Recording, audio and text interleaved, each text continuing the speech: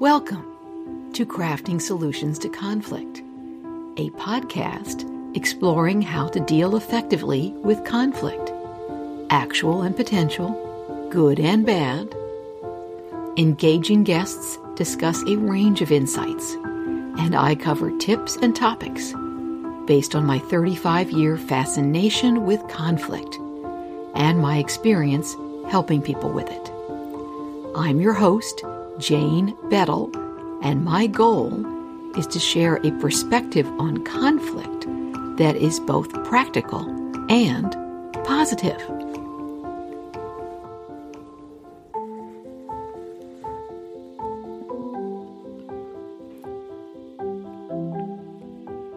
My guest today is Beth Fisher-Yoshida. We talk about her new book, New Story, New Power, A Woman's Guide to Negotiation. We discuss culture, stories, patterns, and habits, and practical tools to help you move away from what holds you back and reinforce what helps you. Hello, Beth, and thank you for joining me on the show today. Oh, hello. Thank you so much for inviting me. I'm looking forward to our conversation.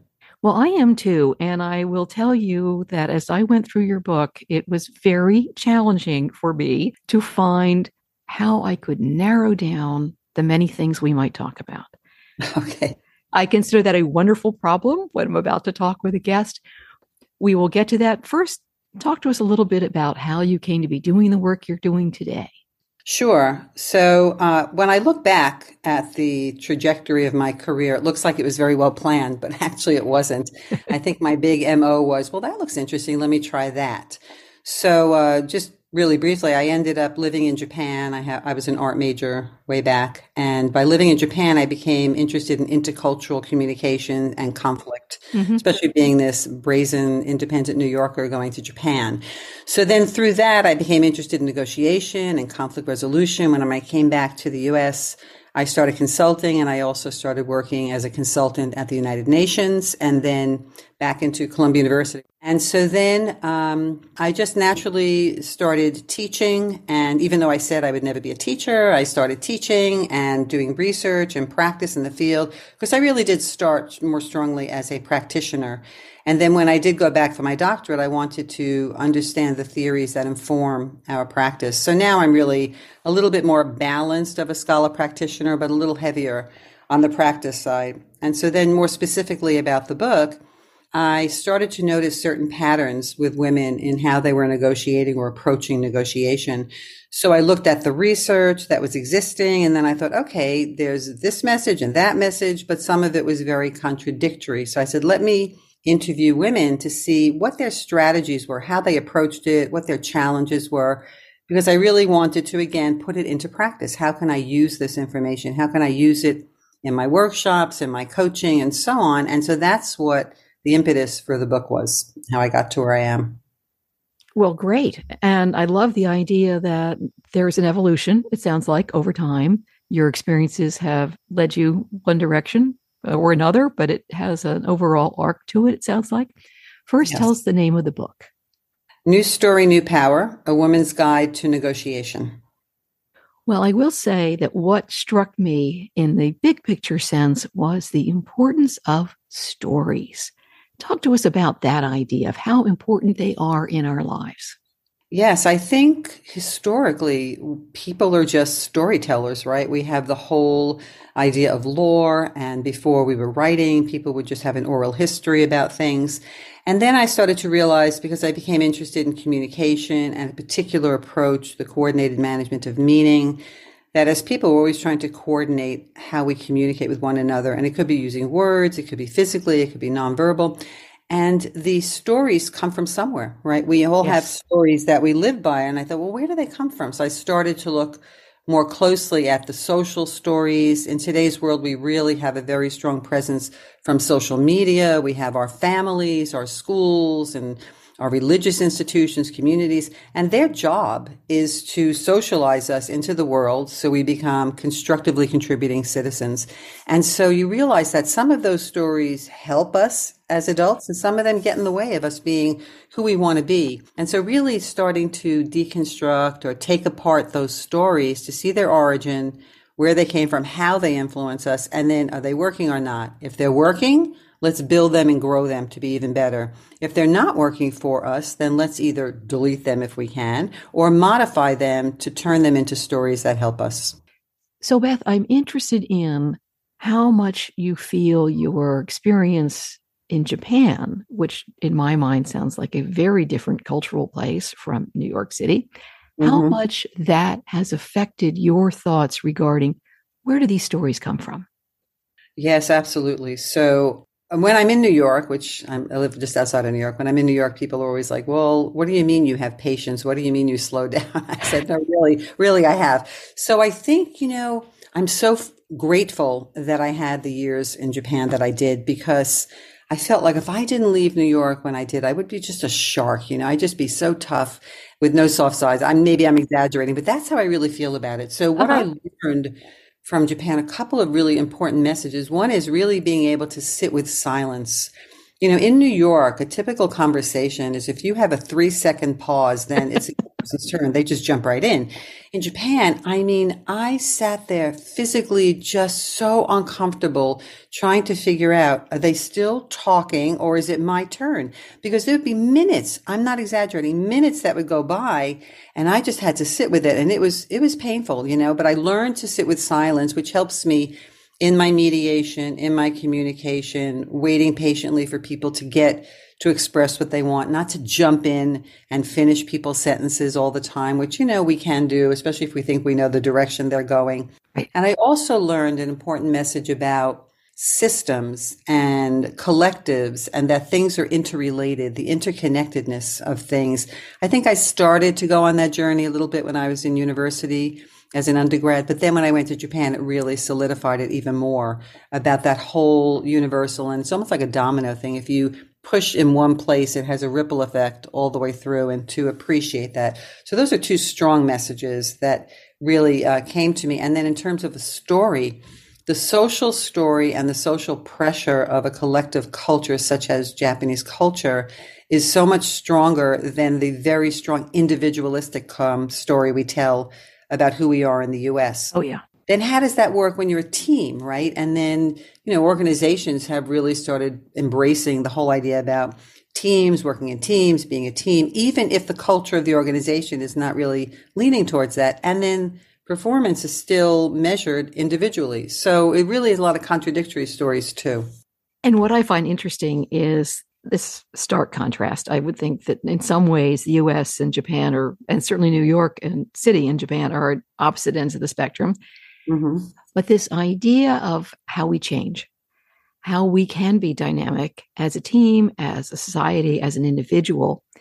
Talk to us a bit about this idea of neuroplasticity and self-directedness.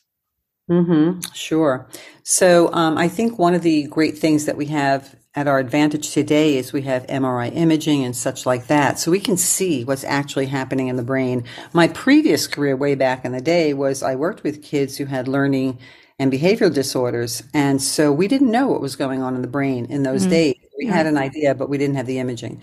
So we have the expression, you can't teach an old dog new tricks. And I'm like, well, actually you can, because our brains are a lot more malleable with that neuroplasticity than we think. So of course it's hard, it's hard to change or break any habit that we want to modify. But if there's determination and the know-how, so building the skills, then I think we can do it.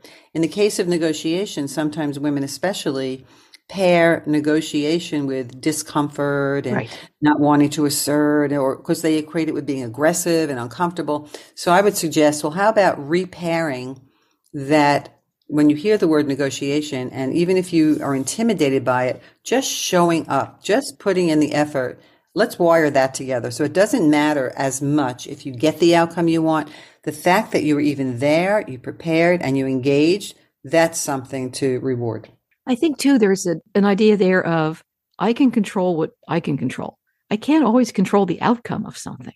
Correct. That's beyond me, but I can do my best. And I think also the dynamic aspect of, well, that time I showed up and I was ready and I did well and I learned. There will be other opportunities to build on what I have done so far.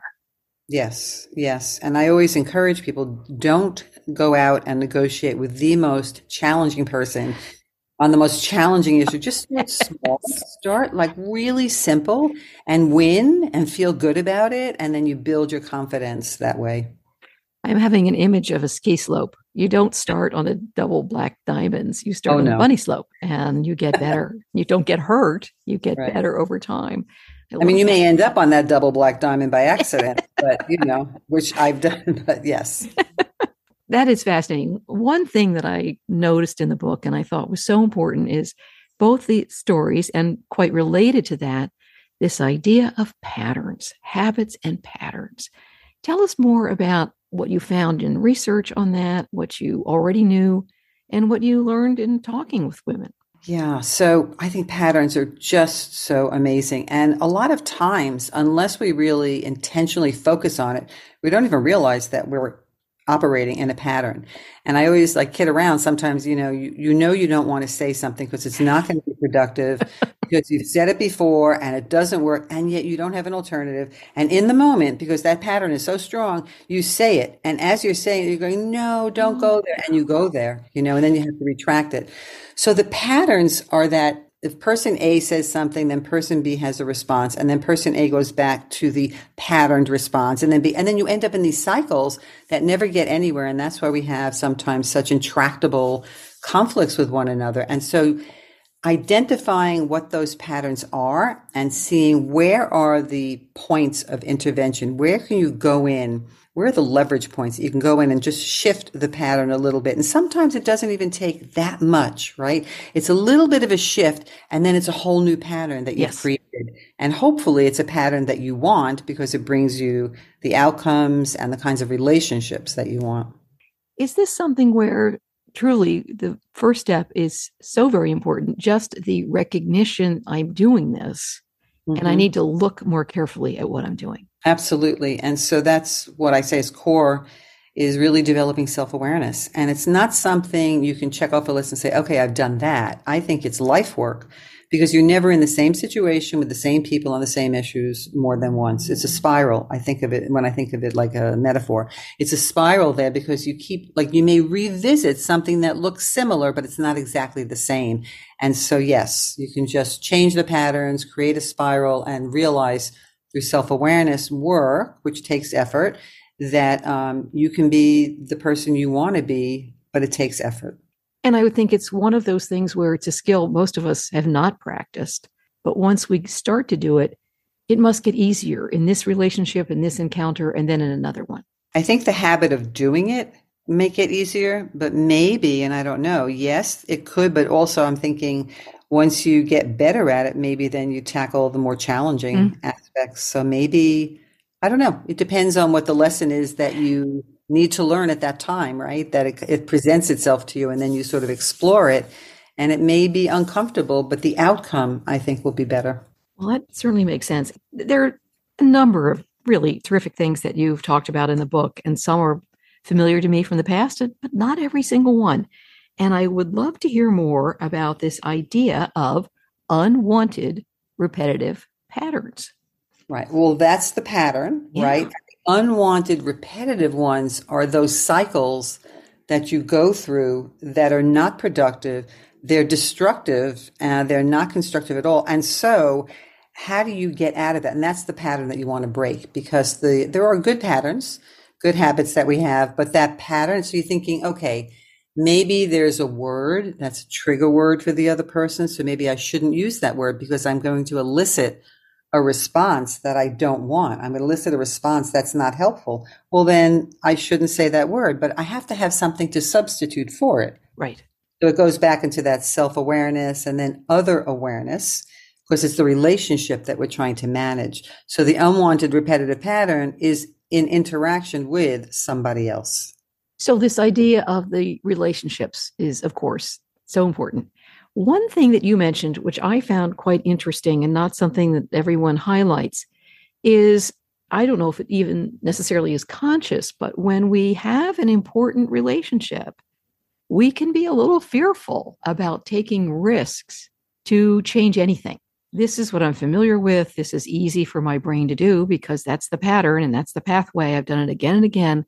What am I risking if we try to make a change? Talk to us a little more about that concept. Yeah, a couple of things come to mind. So one is some research has been done where it shows that when we negotiate in intimate relationships, we tend to lose more because we don't want to hurt the other person. And so we sort of give in or cave in a little bit more. So we don't get the outcomes we want in terms of substantial outcomes. Of course, we're developing the relationship. But the thing is, if you change something, then the risk is that you're also forcing a kind of change on the other person because you're not responding the same way. You're not in it in the same way that you were. Right.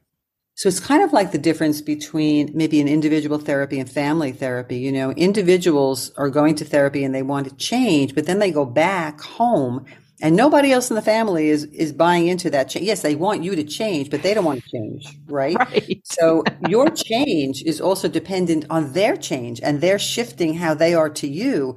But you get a lot of pushback sometimes because that's not part of the bargain. They didn't want that part, right? So that's the same thing in any intimate relationship or any important relationship. It could be a work relationship, a family and personal relationship. Because when you change, you're shifting how you are in relation to that other party, which is causing a shift in them. And so they need to be on board for that. And relates to the idea you mentioned about systems.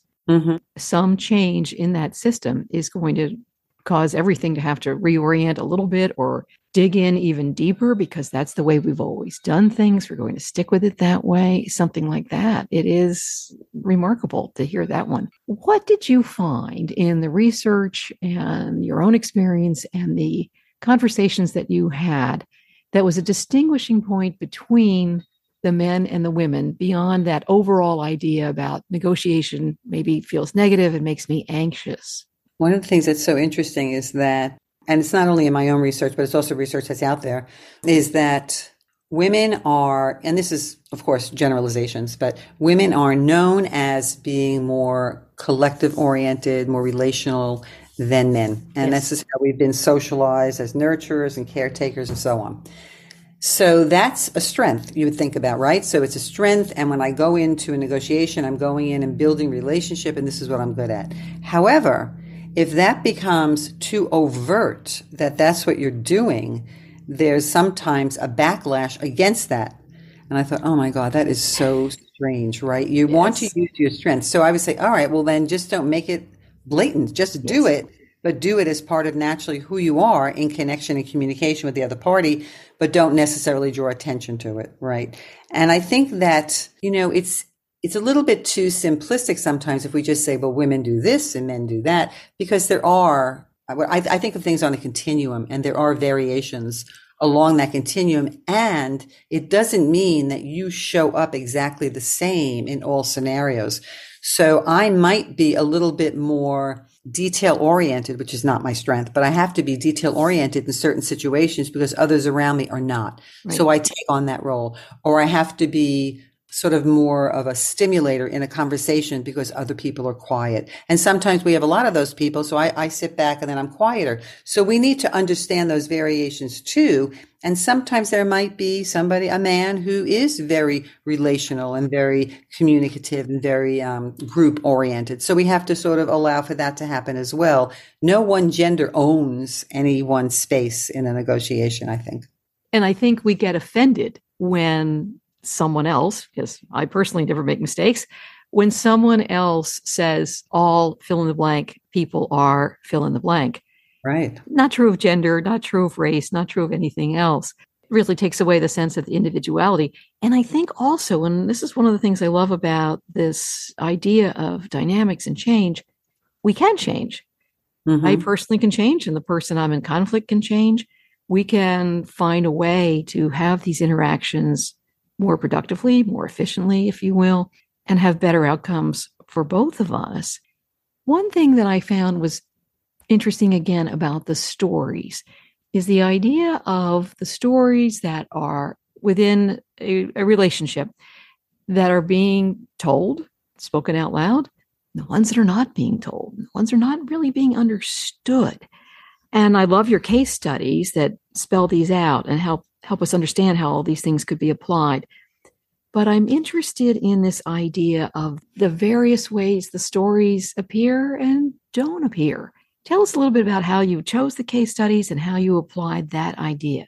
Yeah, so the stories all come from different interviews that I've had, and they're a little bit of an aggregation of them, so it's not one pure story, but they come from the research. And so these are real kinds of stories. I mean, in the organization, how many times does somebody come in from outside, when we're trying to move up in the organization, or siblings? I mean, when siblings have to come together and make a decision, but the story of who they are as siblings is from when they were 8 years old or 10 years old instead of adults, and then in intimate relationships, especially when you have people who both have careers and careers take you to different places. How do you negotiate that? How do you figure out whose career can maybe be modified and all that, or does it have to be, right?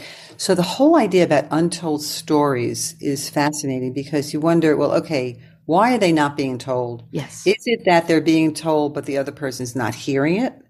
Is it that they're not being told because the timing and sense of safety is not right? Is it that they're not being told because they're not even apparent to the person who's holding that story? So there's lots of stuff.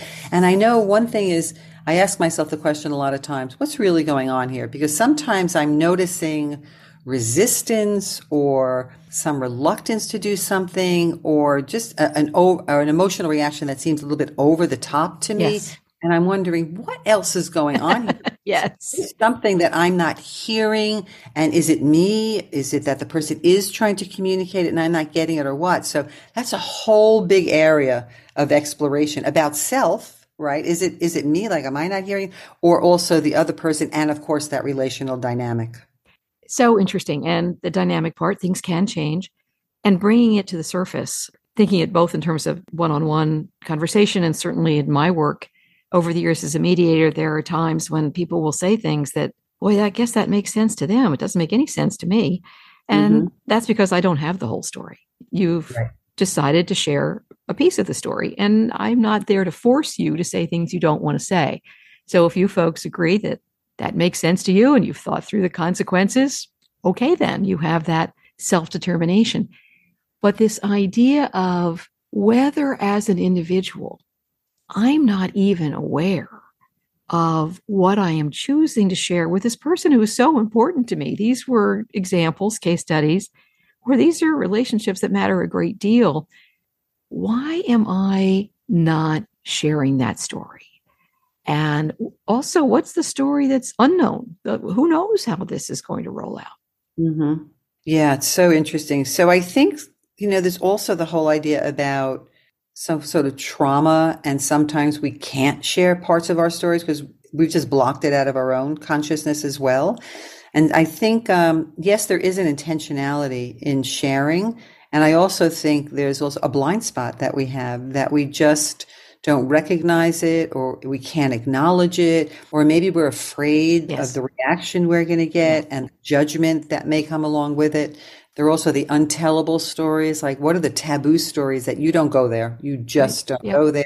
It's the family secret or whatever it is, or it's some kind of something that happens in an organization, like about a person or something. You just don't talk about it, right? But it's there and it never gets resolved, and it's always there's an undercurrent there.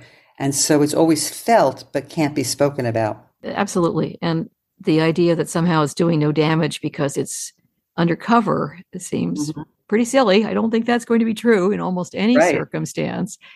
Beth, I appreciate the various practical ideas that you have offered to us and set them out in a way that, well, I could apply that one and see if that works for me. And if I don't feel super comfortable, it didn't feel all that effective, I could try one of these other approaches that would help me be in a better place to understand what's going on. Mm-hmm. Yeah, I appreciate you saying that because one of my goals was to make this as practical as possible.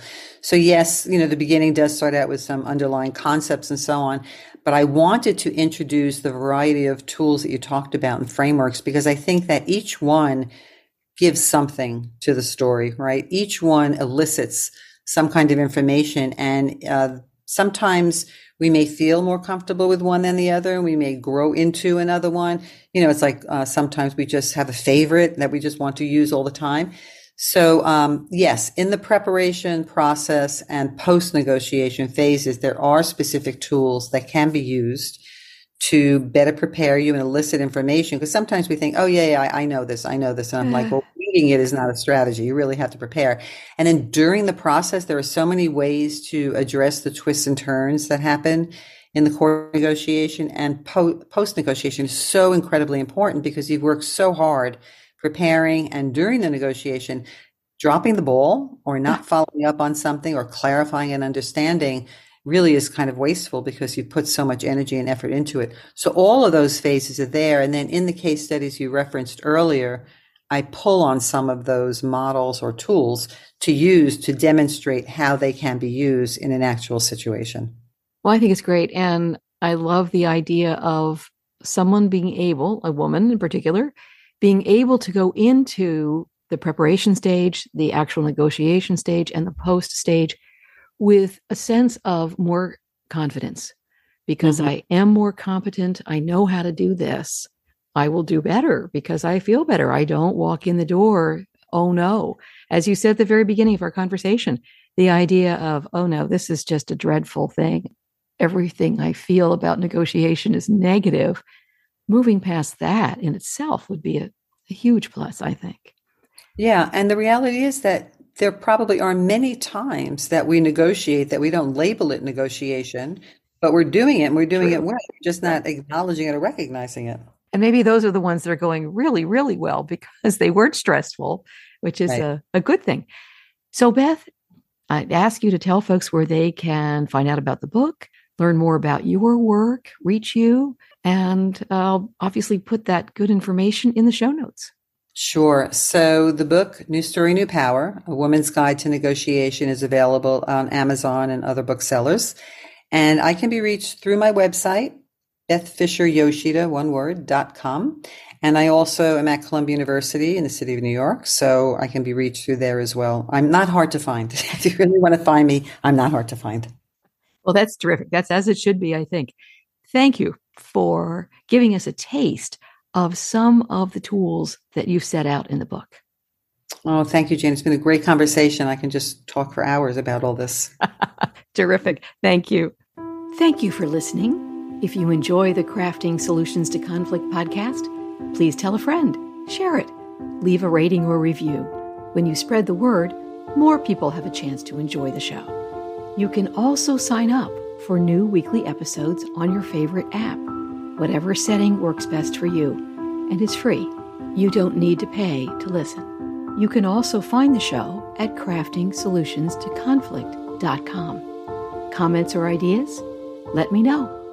Until next time, I'm Jane Bettel.